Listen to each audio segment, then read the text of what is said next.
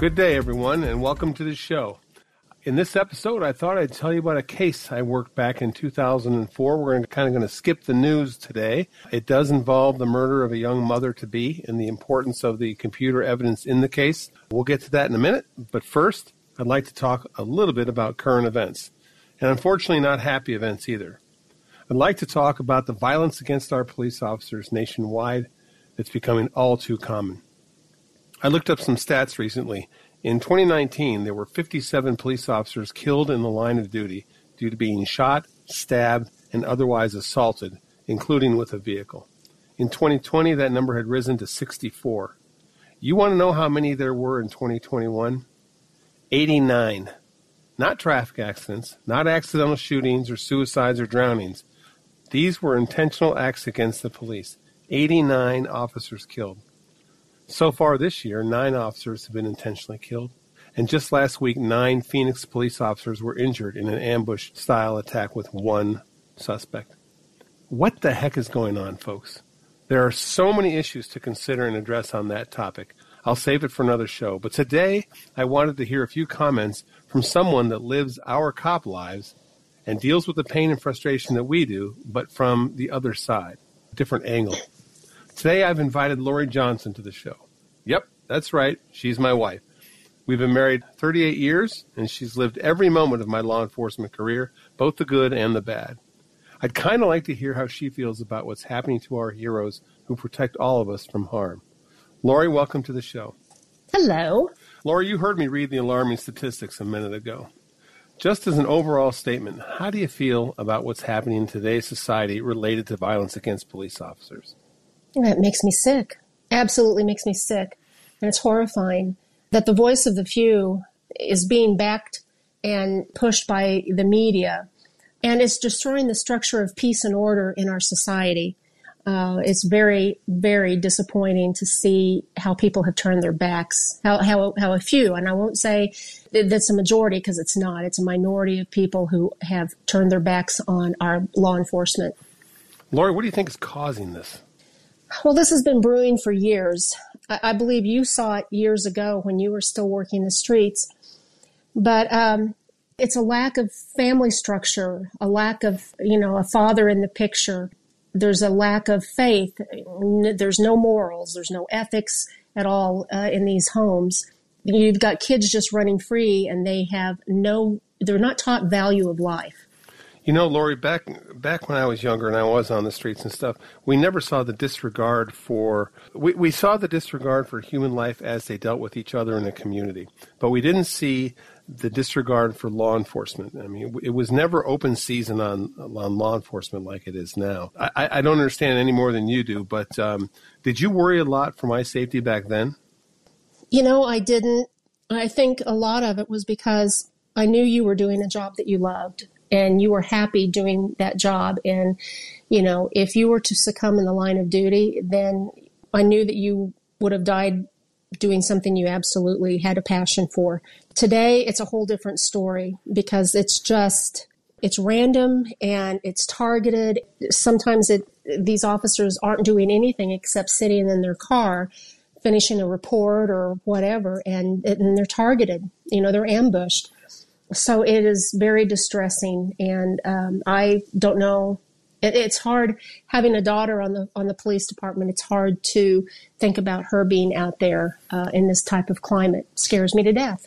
Right. So Lori just said something that I don't think any of you know is that we do have a daughter who's on the police department as well. She followed in her father's footsteps. She's an amazing woman. She's a very good police officer. She sees the same thing we saw back then.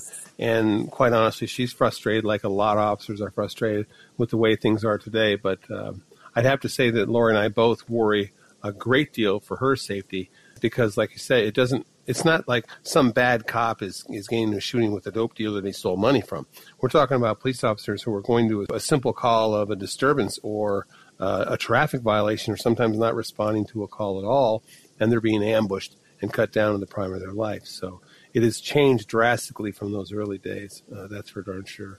Now, Lori, I know how you feel about the whole defund the police movement, but where do you think that's going? Do you think we're on the rise with that, or? Well, I think there are still communities and cities that are trying to throw their weight around and defund police. But the cities that did that initially to defund the police, they're in a world of hurt right now. And a lot of them are backpedaling, which isn't going to work, because once you treat your officers poorly and with so much disregard and so much disrespect, they're not going to come back.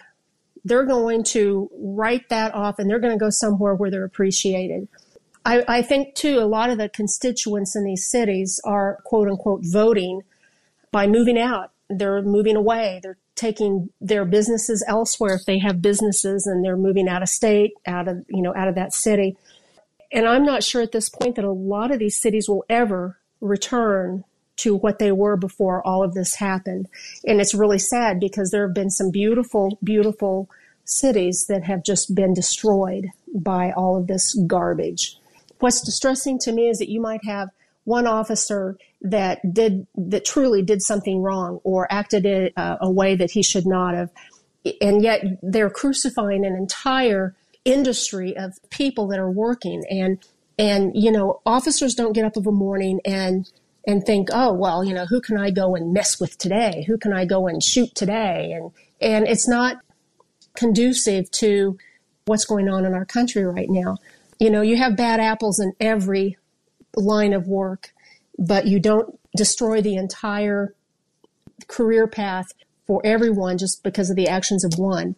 And so many of the people that are sitting here trying to Monday morning quarterback this have no idea what goes into the hiring process, the training process, the ongoing training that these officers go through every single day. And so many of them have no clue what goes on in the streets for real. They just think it's an episode of Law and Order. And it's not real. It's not real. And it's very frustrating that these people think they know everything when they don't. They have no clue.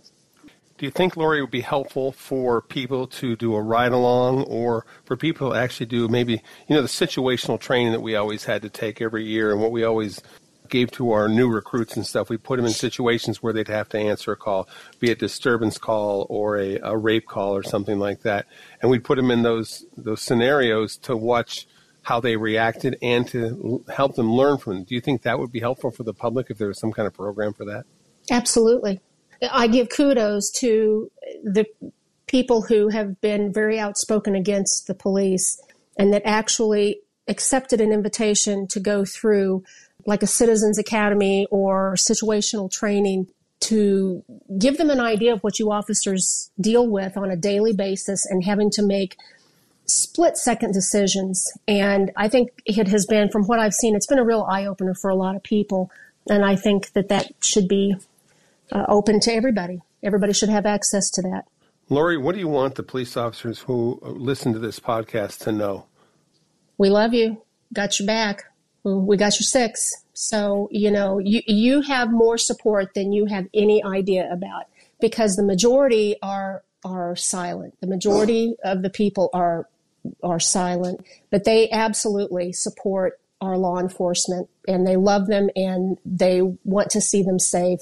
I get people that come up and talk to me all the time about that, because they know that we are a blue family, and, they say that they pray for us all the time. So you guys are loved. Just keep doing the good work. Well, thank you, Lori. I appreciate you coming on the show, honey. I think you said it very, very well, and I'm glad to have your perspective on the show. Even though I left law enforcement a while back, it's still, like you said, I bleed blue, and I still feel like a cop. I don't think I'll ever not feel like a cop. So thanks again for being on the show. All right. I really appreciate it. Thank you. Okay, folks, let's move on to today's story. As I said at the top of the show, this is a case I worked about 18 years ago, where I did the computer analysis.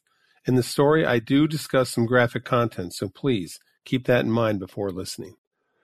In Northwest Missouri, on December 16th, 2004, Bobby Jo Stinnett, a 23-year-old married, pregnant woman, was found brutally murdered in the foyer of her home, and her unborn fetus had been cut from her womb. In the days and weeks ahead, computer evidence would play a major role in discovering who committed the crime and their reason for doing so. Suffice it to say, here in the beginning of this story, Bobby Jo was a complete victim. In other words, she wasn't a troubled young woman. She wasn't involved in any activity that would cause some people to find fault with her life choices. She was a happily married woman with a wonderful husband named Zeb, and they were expecting their first child. Both had good jobs at the local Harley-Davidson plant. They had their whole lives ahead of them. Bobby Joe's only fault in any of this story was that she was in the wrong place at the wrong time, with two things working against her. She was 8 months pregnant, and she was going to have a baby. At the time of Bobby Joe's murder, I was a computer forensic examiner working for the United States Attorney's Office for the Western District of Missouri. I was assigned to the FBI's Regional Computer Forensics Laboratory. On the day of the murder, I was out of state helping coach a moot court session for the FBI. I received a phone call from our lab director, Mike Jacobson, who informed me of the horrific crime. I asked him if I could work the case since I was returning home later that day, and he agreed.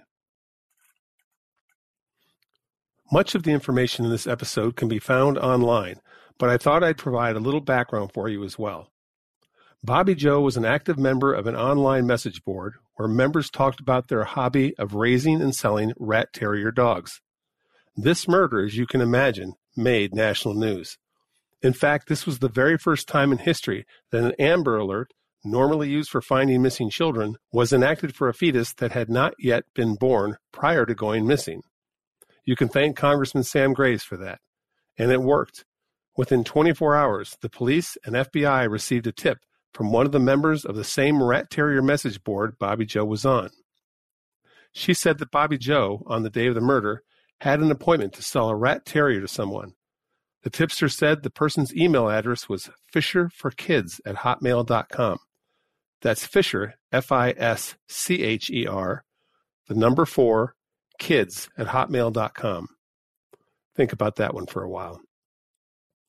At approximately the same time the tip came in, Sergeant Jeff Owen from the Missouri State Highway Patrol, who was also assigned to the RCFL, began conducting a forensic examination of the victim's computer.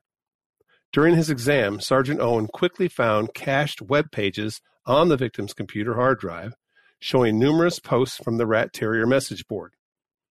With the information provided by the tipster, he located several posts between Bobby Joe and the Fisher for Kids Hotmail account, including one where they set up a meeting at Bobby Joe's house where Fisher for Kids would purchase a dog from her. This meeting would take place on December 16th, the day of the murder. Sergeant Owen also noted this particular message board software didn't only show the email address of the person who posted, but each post also displayed an IP address belonging to the original sender. For those of you who aren't familiar with the term IP address, it stands for Internet Protocol Address. Simply put, it's like a phone number for a computer. In order to get online, every computer needs to have an IP address to communicate with other computers. IP addresses are assigned by Internet service providers, such as Comcast, Google Fiber, and AT&T, to name a few. IP addresses are owned or leased by service providers who check them out to customers so that we can access the Internet. A simple Internet search can reveal which company owns a particular IP address. Sergeant Owen ran a query on the IP address captured by the message board software and assigned to the Fisher for Kids post. The IP address was owned by Earthlink, an Internet service provider popular at the time. At that point, detectives obtained and served a subpoena to Earthlink for the customer that the IP address was assigned to when the Fisher for Kids message board post was created. In a very quick turnaround, almost unheard of in 2004, Earthlink provided the subscriber's name and address. The IP address was assigned to the account of Kevin Montgomery from Melbourne, Kansas. Detectives and agents quickly responded to the Montgomery home and upon arrival made contact with Lisa Montgomery, who was holding what appeared to be a newborn baby in her arms. As detectives were asking Lisa Montgomery a few questions about the baby, it quickly became apparent that her story was not making sense. Since I wasn't at the scene, I won't paraphrase what I was told later, but during the interview, law enforcement took custody of the baby, and Montgomery voluntarily went with detectives for further questioning. Law enforcement also recovered at least one cell phone and a computer from the home. The computer was an early model Apple iMac with a half clear and a half turquoise blue shell. Now, I don't recall if I received the computer the same day or the next, but based on Sergeant Owen's exam of the victim's computer, I realized Montgomery's system could contain a gold mine of forensic artifacts related to the murder. The first step in my examination, after noting the condition of the computer and documenting the model and serial numbers, was to remove the hard drive. The hard drive is the physical device within a computer that holds your pictures, documents, and other files. We remove the hard drive so that a forensic image can be created. In dead box forensics, or forensics done on a machine that is turned off, we work from an image or forensic copy of a computer hard drive. This ensures that the data on the original hard drive is not altered in any way. The imaging process is performed in a manner that the hard drive data remains unaltered. Forensic software is then used to identify evidence through a number of techniques and processes. The computer software used in this case was EnCase. It's one of several forensic software programs, but it's the one I use most effectively. I was an EnCase instructor for several years, so my familiarity with the tool was extensive. Because the internet was used in this crime, one of the first processes that I performed was to recover internet history from allocated and unallocated space. What I discovered was curious. The file that contains the history was huge. It was so big I couldn't open it with available tools, so their history was broken down into smaller, manageable files. When conducting an initial review of the history, I found the reason the history file was so large was there were numerous copies of each entry. As an example, if Montgomery had done a search for houses, there were up to 100 duplicate entries with the exact date and time. Now, I had no idea at the time what caused this, but I wanted to figure it out, or at least have a plausible explanation as to why it occurred prior to trial. I subsequently discussed the issue with Dean Brown, a police officer and lab examiner from the Lawrence, Kansas Police Department. Dean is a great examiner with a brilliant investigative mind. After a lot of conversations and research, we came up with a plausible explanation. Apple computers were, and still are, very keen to minimize fragmentation, as it slows down file access and degrades the user experience. Fragmentation is the process where a file is written to a computer hard drive in pieces and various places instead of contiguously, meaning back to back. On smaller hard drives, which were common in 2004, fragmentation occurred a lot as computers needed to make the most of the space that was available. We believe that the internet browser on the iMac, which stores the history in a file, was designed in a way that would minimize fragmentation. To accomplish this, every time the browser was closed and then reopened, the operating system would check the available free space existing just after the browser history file. If the system didn't think there was enough free space following the current location of the history file to keep the file intact, it would make an entire copy of the internet history file and copy it into a place in the hard drive that did have enough room for the file to grow. It would then delete the first copy. If this was done enough times, it would account for the large number of duplicate history entries I encountered. Lisa Montgomery was a prolific user of the internet. With the help of a friend, Dwight Rhodes, a Kansas City, Missouri police sergeant, we were able to use a deduplication process to remove all of the duplicates and provide much cleaner results to the attorneys. More on what we found later. So I mentioned unallocated space a minute ago. For those of you joining this podcast for the first time, unallocated space is the area of a hard drive where files can be written. Allocated space is the area that holds files that you can see and access when you turn on your computer. When a file is deleted, the content doesn't go away. Just the pointers to the file are deleted. It's like a card catalog in the library. The card shows you the bookshelf and location where the book resides. If the card was removed, the book is still on the shelf in the same location. In the same way, if I delete the pointer to a file on a hard drive, the file is still on the drive in the same location. What appears to be gone from the user's standpoint is actually just sitting on the hard drive waiting to be overwritten. These files can be found during a forensic analysis through keyword searching and carving for specific file types. On Montgomery's hard drive, unallocated space evidence would play a significant role. During the examination, I was reviewing some pictures possibly taken from the mobile phone recovered at Montgomery's residence. One picture caught my eye.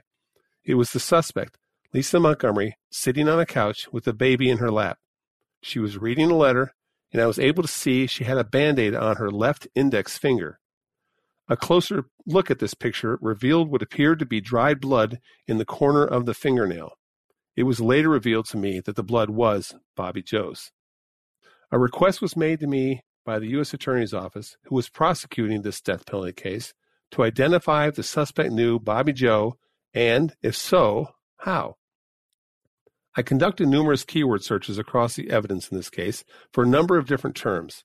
I also looked for email, pictures, video, internet history, and other user artifacts that might help to build a timeline of activity by the suspect. In unallocated space, I located an email referencing a dog show in Abilene, Kansas in April of 2004. The email also referenced a picture that appeared to have been attached to the email. The text in the email identified Lisa M. as the second person from the left and Bobby and Zeb as the last two people on the right side of the picture. Also on the hard drive, in close proximity to this email, I also found a picture. In the spot, second from the left, was Lisa Montgomery. The two people farthest over to the right were Bobby Joe and Zeb Stinnett. I also found a second photo, apparently from the same dog show, showing Montgomery and Bobby Joe in the same group. Further investigation revealed that Lisa Montgomery was part of the same rat terrier message board as Bobby Joe. Based on this information, it was possible that the Abilene Dog Show was where Montgomery found out Bobby Joe was pregnant, but I have never personally confirmed that. Be that as it may, Bobby Joe was 8 months pregnant when she was killed, and April 2004 was 8 months prior to her death in December. As my examination proceeded, I found quite a few emails in unallocated space, some showing contact between Montgomery and Bobby Joe. There were also emails and other online posts where Montgomery was talking about being pregnant herself. In one post from the message board, Montgomery had attached a picture where she and her husband had gone to the Renaissance Festival and they had dressed up in medieval clothing. In the post, she had commented that it was very difficult leaning over because of her pregnancy. It was impossible to tell if she was pregnant by looking at the picture as she was barely leaning over. Certainly not enough, in my opinion, to be difficult for a pregnant woman. In other emails to different people, she talked about rubbing her belly when she was upset, putting a playpen together, and sharing when her baby was due. An email was found where Pampers.com was happy to confirm her registration. In another post, Montgomery said she was expecting a baby in December, the same month of Bobby Joe's murder. Under normal circumstances, this behavior would not be unusual. However, this was unusual activity considering Lisa Montgomery was not pregnant. Montgomery's ex-husband, Carl Bowman, testified in court that she had a tubal ligation in 1990 and was unable to have children. It came out at trial that she had a number of false pregnancies, always citing some reason for not having the baby. So, what made this time different? During my examination, I found an email from her ex-husband. The contents of the email appeared to reference a number of times where she had been threatening him. Bowman specifically asked her how her husband, his parents, and the community would feel if they knew she was never pregnant and had lied about so much to so many. He also said false documents would be a felony and felt it would be enough for him to take custody of his children. This may have been the motive for why Montgomery needed the baby. During the examination, I had received information that Montgomery had been showing pictures of an ultrasound around town. By carving unallocated space, I recovered an ultrasound picture with the name Barbara Smith in the lower left corner. I have changed this name to respect the woman's privacy. A hospital name and date were posted in the upper left corner. Just after finding this picture, I found a second ultrasound picture, almost identical to the first. However, the name had been changed to Lisa Montgomery, the hospital changed to CIS Med, and the date changed to May 29, 2004. Examining the second picture closer, I was able to see what modification had been made. Photo editing software had been used to place a black text box in the upper and lower left corners covering the original text. The new text had been added on top of the black box. The modification was not very good as the font size and thickness didn't look anything like the original. Even though I had the ultrasound pictures, I did not have the name of the pictures or their creation dates.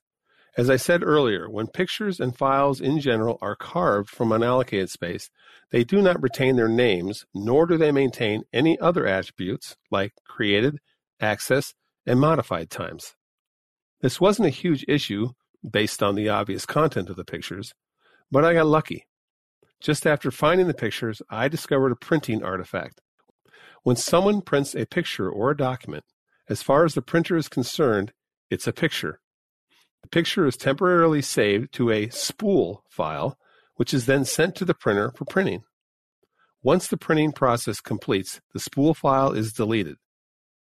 Along with the spool file, which is the actual picture itself, there is what's known as a shadow file, or for lack of a better term, it's a text file, which contains information on the print job.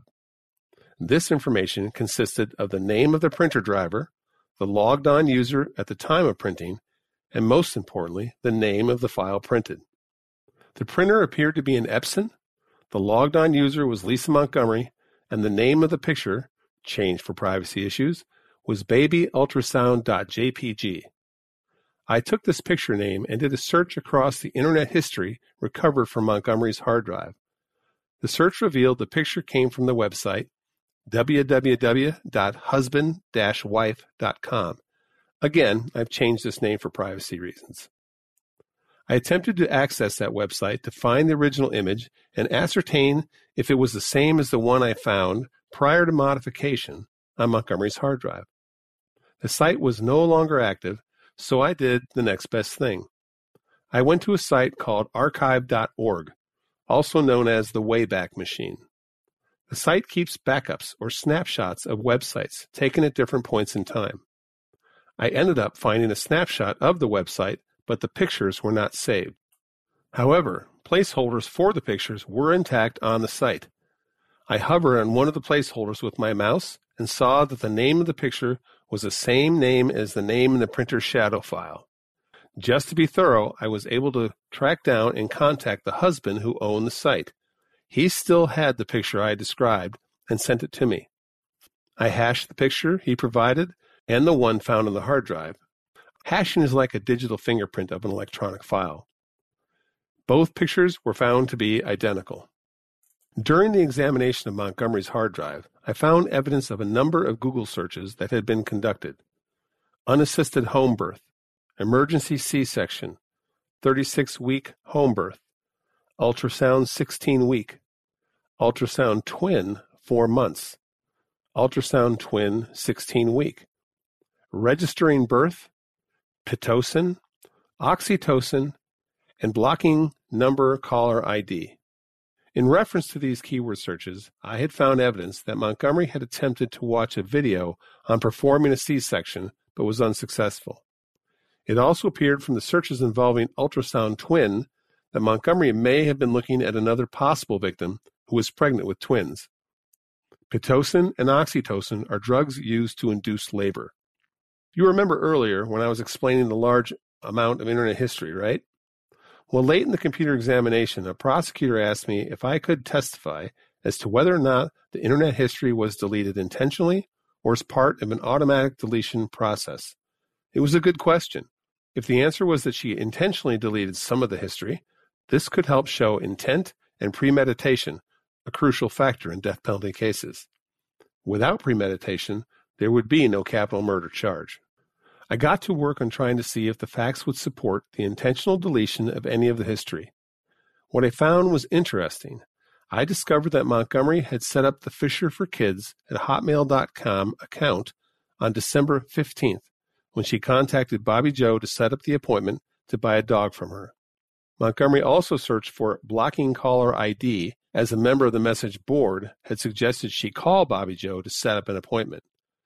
I found that all references to the creation of the email account, the email she sent to Bobby Joe, and the search for blocking caller ID had all been selectively deleted. Now by that, I mean the internet history before and after those entries was still allocated and intact. Only those entries were deleted. Additionally, on December 16th, just before she left her house to drive to Skidmore, Montgomery conducted a search for Fairfax, Missouri. This is a town close to where Bobby Joe lived, and she may have been using it as a reference point. This entry was also selectively deleted. As I said at the beginning of this story, I realized that the computer may have held a gold mine of evidence. As you can see, that turned out to be true, but in my opinion, none of the evidence found so far was as chilling and impactful as the following. It was an email Montgomery had sent to several people 4 days before Bobby Joe was murdered. I'll read this email verbatim and then comment on it. Quoting Montgomery's email. I had doctor visit this morning. Some of you may remember we lost a daughter at birth about 1.5 years ago due to extreme Rh disease, as well as other complications. This time with 2, well, I get to visit doc quite often. Blood titer tests have become the norm. I have made it to term, but have faced the possible loss of one of the babies. We have known for some time, but it was made real this morning with only 1 heartbeat. Ultrasound confirmed this soon after. We could have delivered before now, but time was being granted for a remaining baby to grow stronger, as they were both very small. I know nothing else could be done that my doctors have not already considered. I am to go in tomorrow for medication to ripen my cervix, yuck, and then if nothing, on Thursday they will induce. This email contains several important points to consider from an evidentiary stance. First off, Lisa Montgomery never saw a doctor about her pregnancy. During trial, the prosecution provided testimony and forged documents purporting to come from her doctor. That doctor testified and said he had never seen Montgomery for this pregnancy. Secondly, Montgomery referenced twins. Does this mean she was also stalking another possible victim who was pregnant with 2 babies? We never found an answer to that question. Third, Montgomery referenced going in to have her cervix ripened and then delivering on Thursday. This email was dated Monday, December 13th, 2004. The cervix ripening would have taken place on Tuesday, December 14th, 2004. Thursday was December 16th, 2004. That was the day Bobby Joe was brutally murdered and her baby was cut from her womb. This reference strongly supports premeditation. I submitted the evidence from my analysis to the prosecution in this case. The case went to trial in 2007, and I testified for about 6.5 hours. I'm proud of that testimony. I'm proud because my testimony was the truth. I didn't play word games with the defense, and I didn't try to make a piece of evidence more than what it actually was. There was a lot of evidence on the computer that looked promising to use at first glance, but through testing, research, and validation, I was unable to reach a conclusion that I felt comfortable testifying to in those cases. In those instances, the data wasn't used. As computer forensic examiners know, it helps to have an investigative mindset. Follow the trail of the evidence. That, along with training and experience, are what makes computer examination results reliable and dependable in court. Lisa Montgomery was found guilty of capital murder and the death of Bobby Joe Stinnett in 2007. 14 years later, in January of 2021, her sentence was carried out. I want to thank everyone for listening to this episode of the Computer Crime Chronicles podcast. As always, if you have questions or comments, you can send us email at computercrimechronicles@gmail.com. Take care, and we'll see you in the next episode.